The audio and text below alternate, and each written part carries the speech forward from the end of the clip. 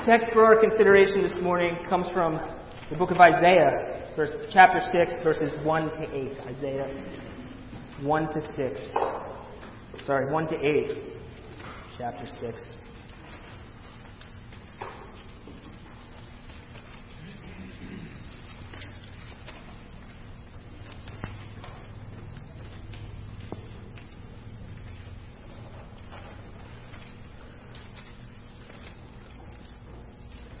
The Word of God says, "In the year that King Uzziah died, I saw the Lord sitting upon a throne, high and lifted up, and the train of his robe filled the temple.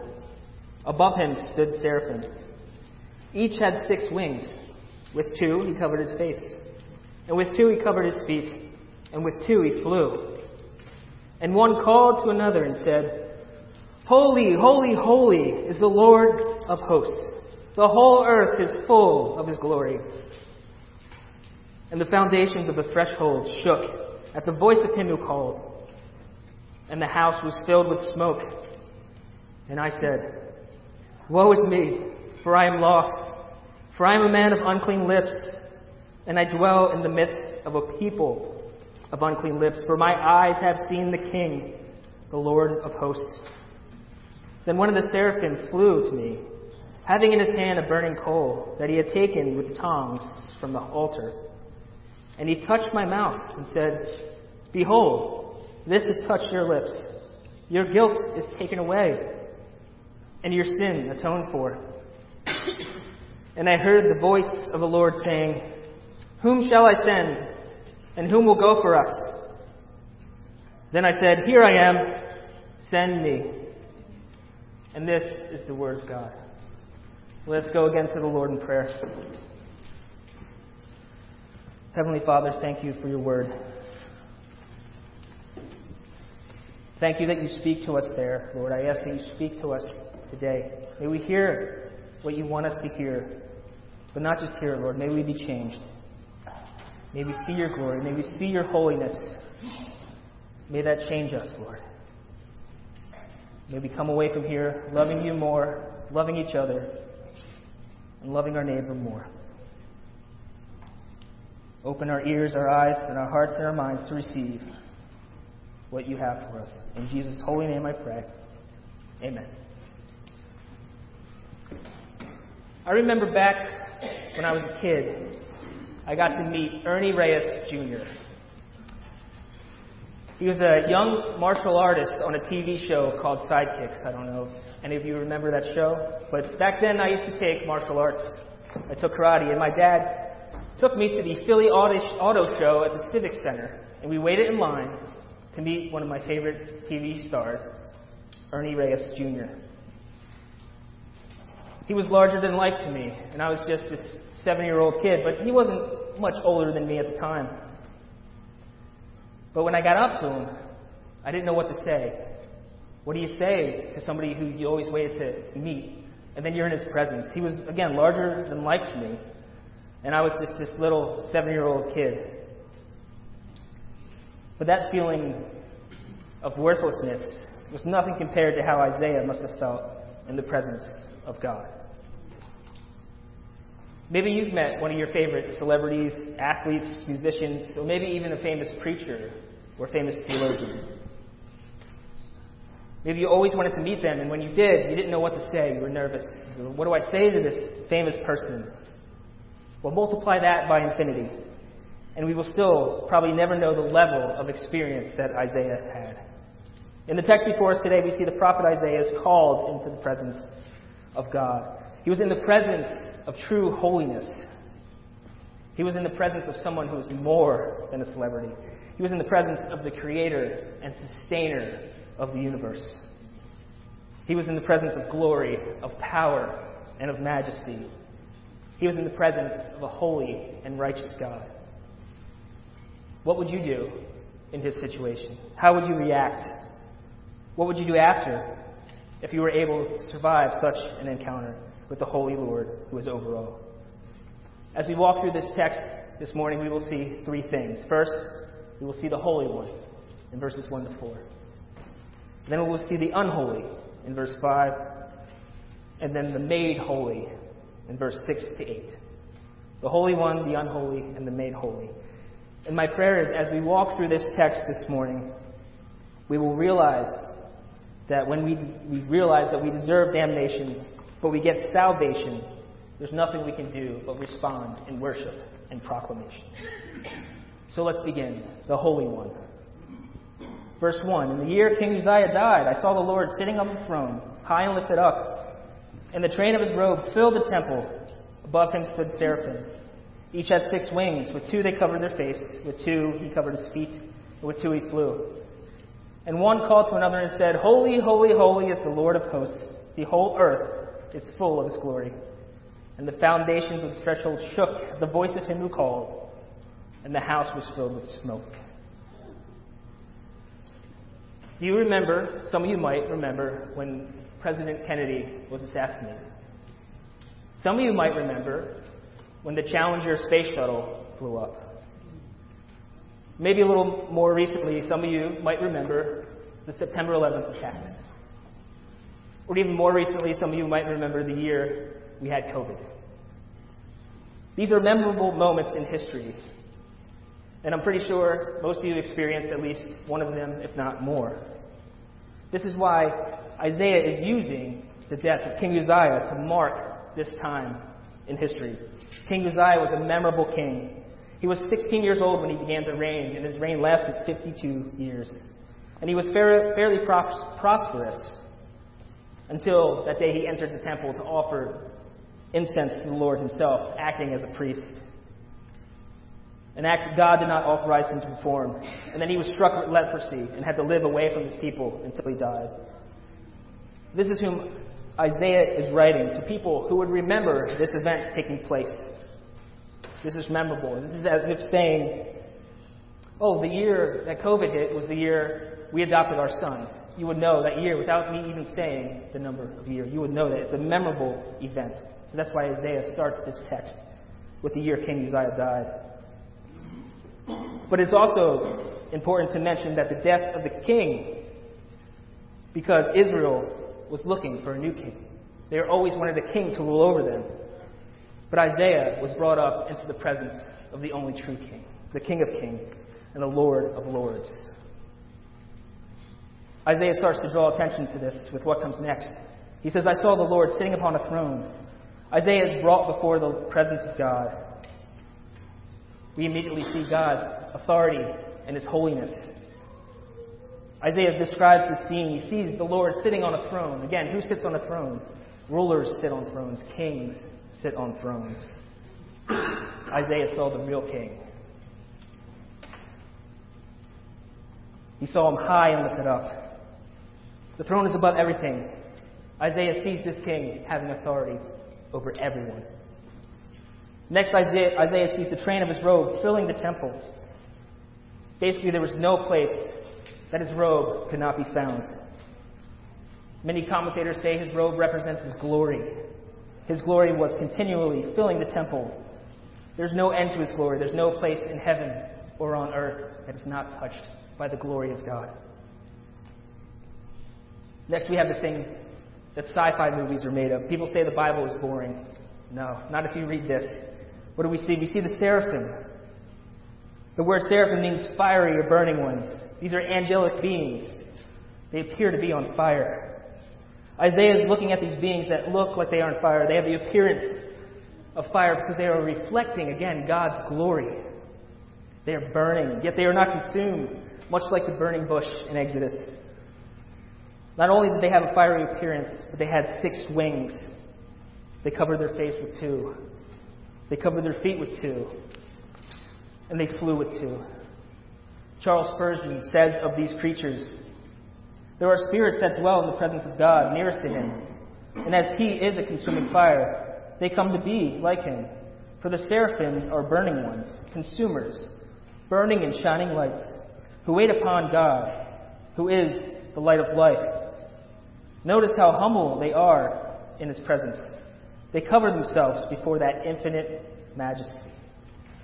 Why do they cover their face and their feet? They cover themselves in humility. Why? It is because even though they know they are not holy like God, They know they need to cover themselves. They know they need to worship the Lord.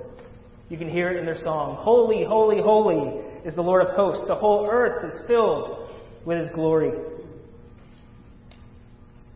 This is their worship song. They sing it calling to one another in an antiphonal chorus. It's continuous. It never stops. It's never ending. It's the never-ending praise of heaven. We even hear the same song in Revelation. Again, what do they sing? R.C. Sproul has pointed out, they don't sing love, love, love. They don't sing just, just, just. They don't sing merciful, merciful, merciful is the Lord. While God is all these things, these beings sing 3 times using what is known as a superlative. It is a Jewish literary technique to drive home the importance of what is being said. They said, holy, holy, holy is the Lord of hosts. Holy means separate. There is no one like Him. He is set apart from us. Not even the seraphim who are in His presence, who are without sin, they're not even like God. This is why they cover up. It is not just moral purity that makes God holy. He is perfect.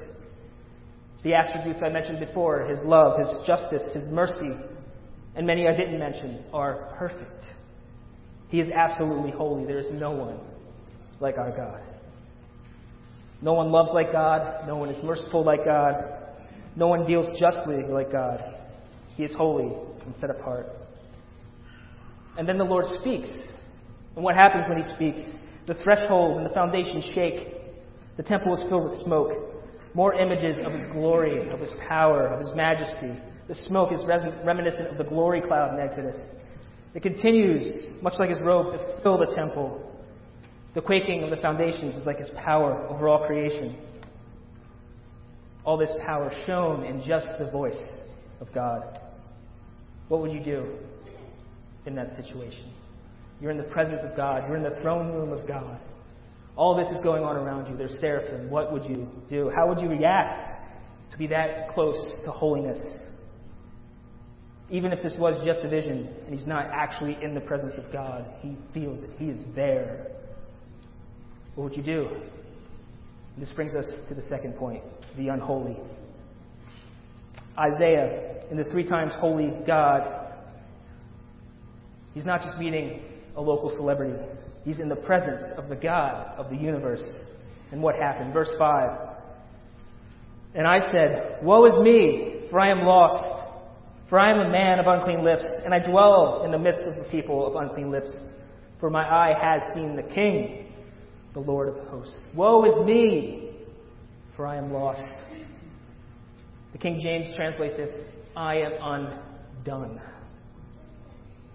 Isaiah's first reaction is woe. It's judgment upon himself. He announces a curse on himself. He sees the power and the great majesty of the awesome God, perhaps feeling even his end is near. He says, woe is me. This is what God many times has sent prophets out to say to others. Woe. In Amos 6, verses 4 to 7, we have the prophet say, woe to those who lie in beds of ivory and stretch themselves out on their couches and eat lambs from the flock and calves from the midst of the stall, who sing idle songs to the sound of the harp, like David invent for themselves instruments of music, who drink wine in bowls, anoint themselves in the finest oils, but are not grieved over the ruin of Joseph.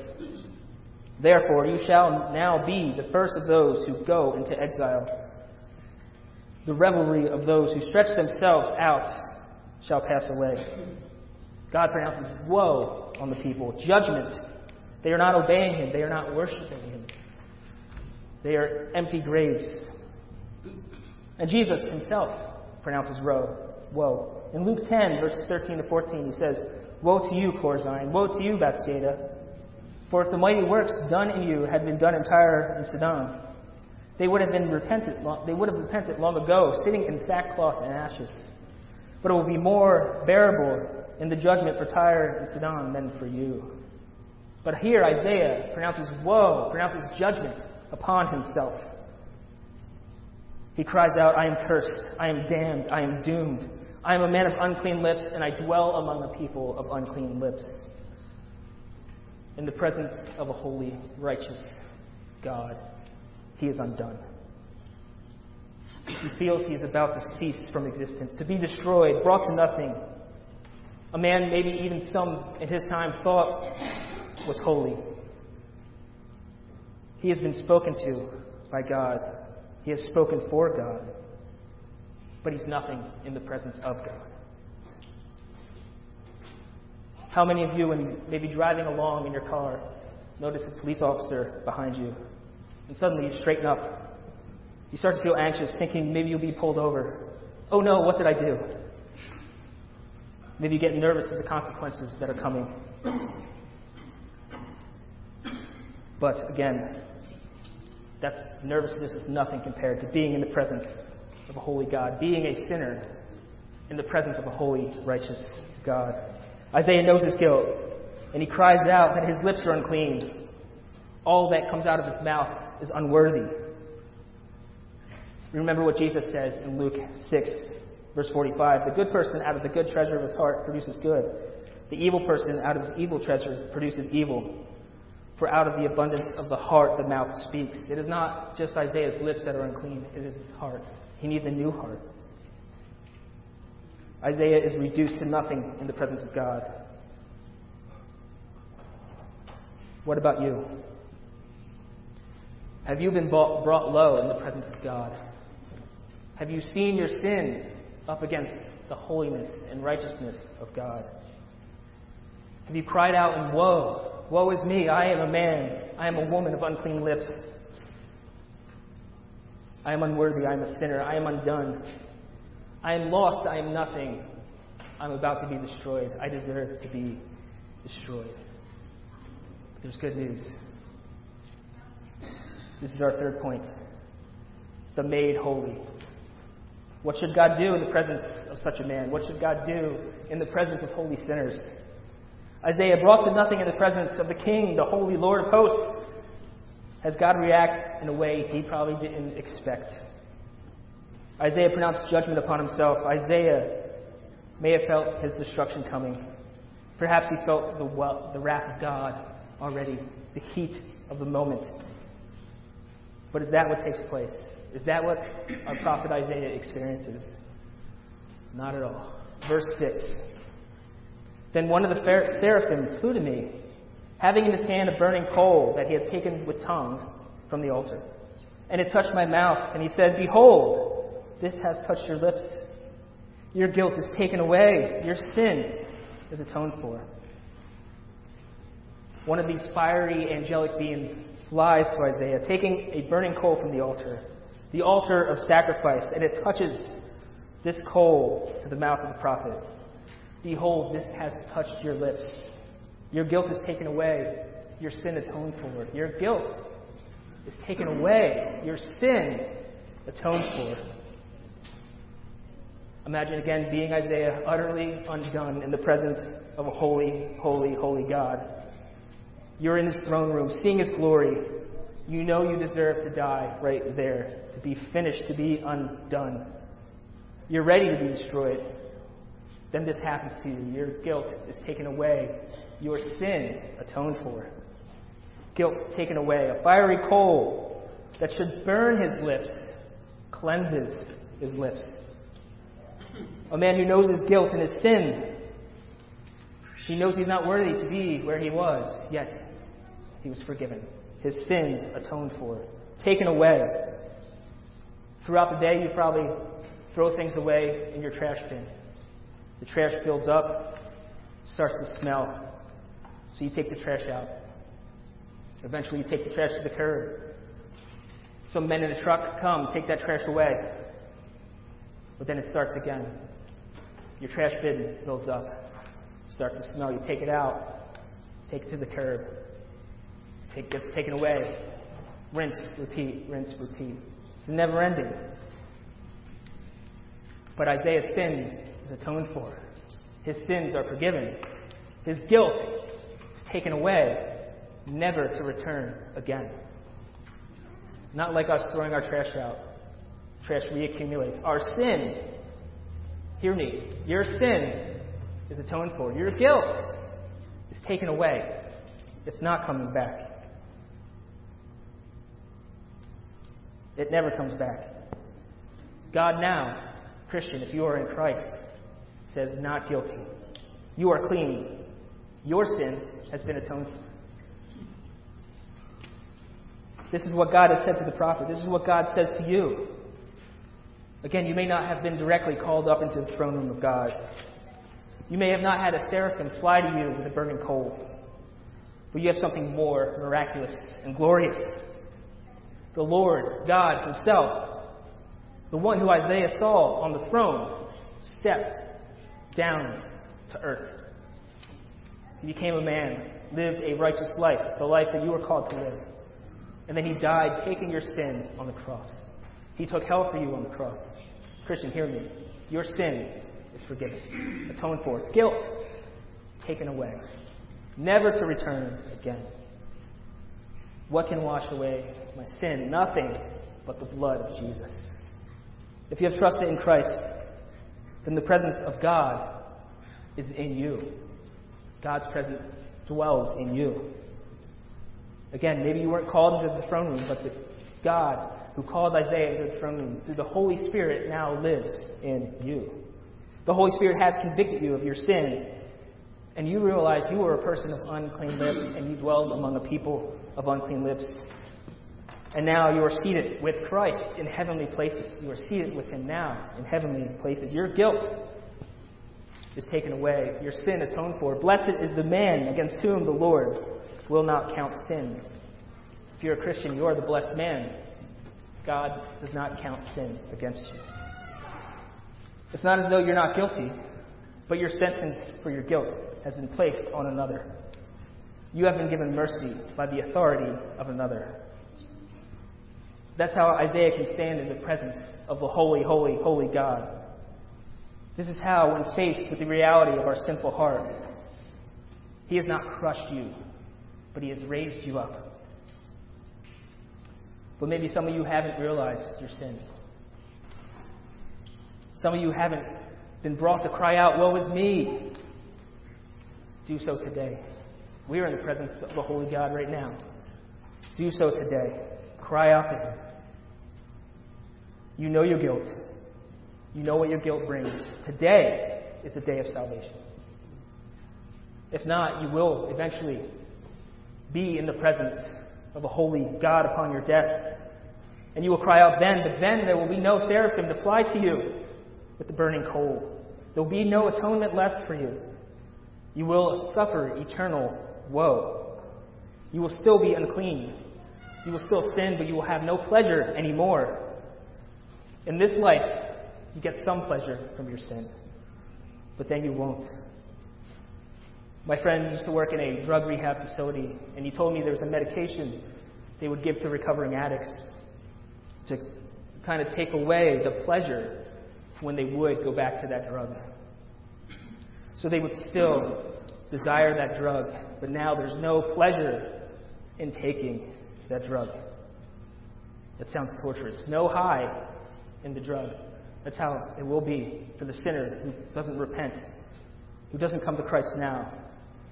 No high in your sin in hell. But it doesn't have to be that way. You can come to Christ. You can come to the holy God. The holy God that Isaiah was in the presence of comes to us. He says, if you're in Christ, your sins are forgiven. Your guilt is taken away.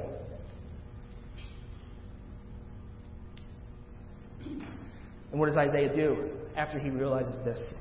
God says in verse 8, "And I heard the voice of the Lord saying, 'Whom shall I send? And whom will go for us?' And then I said, 'Here I am, send me.'" Isaiah heard the voice of the Lord say to him, "Who shall I send and who will go for us?" It's interesting in this passage, who will go for us? Who is the us? Some commentators differ on this. Some say this refers to a heavenly council of God and the angelic beings. Some say this refers to God and His people. And some say this is a reference to the Trinity, God the Father, God the Son, and God the Holy Ghost. Three persons, yet one being of God. But the most important thing here we need to see is that God is sending someone to do his work. God calls those who are saved to do his work. It is worthwhile, and it is a heavenly task. And how does Isaiah react when God says, "Who will go for us?" He says, "Here I am, send me."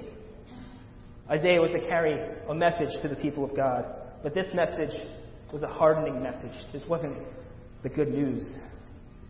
Yet Isaiah was ready to go for the Lord because Isaiah knew his sins were forgiven, his guilt taken away. Matthew Henry writes of this: "Those only who are purged from an evil conscience are prepared to serve the living God. The taking away of sin is necessary to our speaking with confidence and comfort either to God in prayer or from God in preaching. Nor are any so far to display to others the riches and power of gospel grace as those who have themselves tasted the sweetness and felt the influence of that grace. And those shall have their sin taken away who complain of it as the burden and see themselves in danger of being undone by it." You see, when you realize you deserve damnation, but God through Christ gives you salvation, it will drive you to worship and proclamation. Are we as people saved by God's grace, by the blood of Jesus, sent to deliver a message as Isaiah was?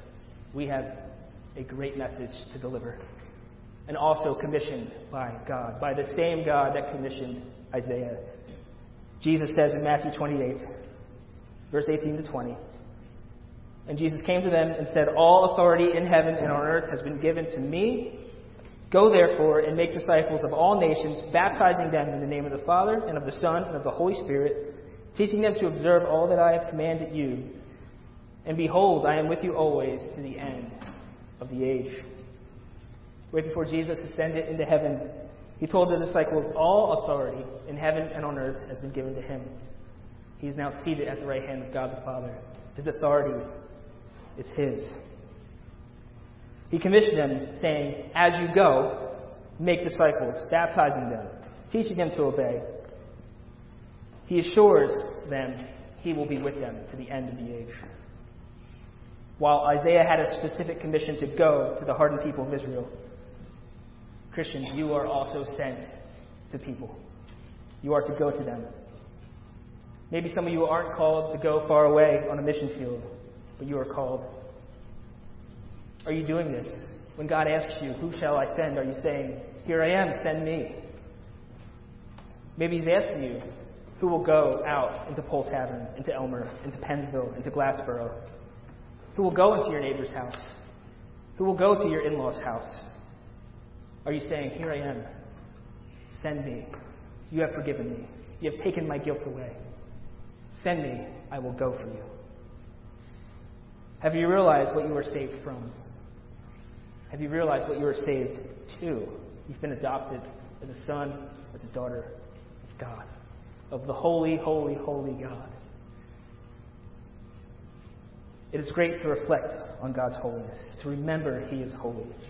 It is great to reflect on the fact that we can never, on our own, be holy, but we are made holy by grace through faith in Jesus Christ. And knowing these truths should drive our lives to live for God and to take his message to the world. And again, that world might even be in your own house with your own children. Who shall I send? How can you remember this God is holy? Be in his word. Once a week isn't enough. We get to communicate with the holy, holy, holy God. We can go into his presence without fear. We don't have to say, "Woe is me." We go knowing we are forgiven. Seek him in his word. Seek him in prayer. We can enter into his presence in prayer. Wherever you are, seek him in prayer. Go where he sends you. Desire to serve the Lord. It might be a fearful thing where he's sending you, but he is with you. Jesus says, "I am with you to the end of the age." God dwells in you. Christian, what do we have to fear? Go for him. And remember, when you realize you deserve damnation, but God, through Christ, gives you salvation, the only response is worship. And we tell people, proclamation. The big question is, have you realized this? Have you realized your sins are forgiven? Have you been brought to that woe is me moment? And know that Christ has forgiven you. If so, seek Him. Continue to seek Him. You can have all of your sins forgiven. Be cleansed. You don't have to experience eternal woe. You have eternal life. Hear now again and believe the words of the holy, holy, holy God. Your guilt is taken away. Your sin is atoned for. Your guilt is taken away. Your sin is atoned for. And He's making us holy in sanctification. Let's pray.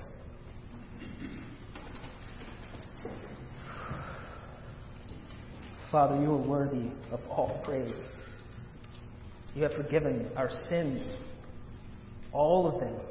When we trust in Christ, it's because of what He's done on the cross. Through His life, His death, His resurrection, He's now ascended into heaven. All authority is given to Him. You've given your Son all authority. He is who Isaiah saw on the throne. May we go for you, Lord. Wherever it is, may we just be faithful and diligent. May we reflect on your holiness, knowing that you've forgiven our sins. May we love others more. May we love you more. May we see you high and lifted up, but approach you, knowing we are saved and forgiven by grace through faith in Christ. I pray all in the saving name of Jesus Christ. Amen.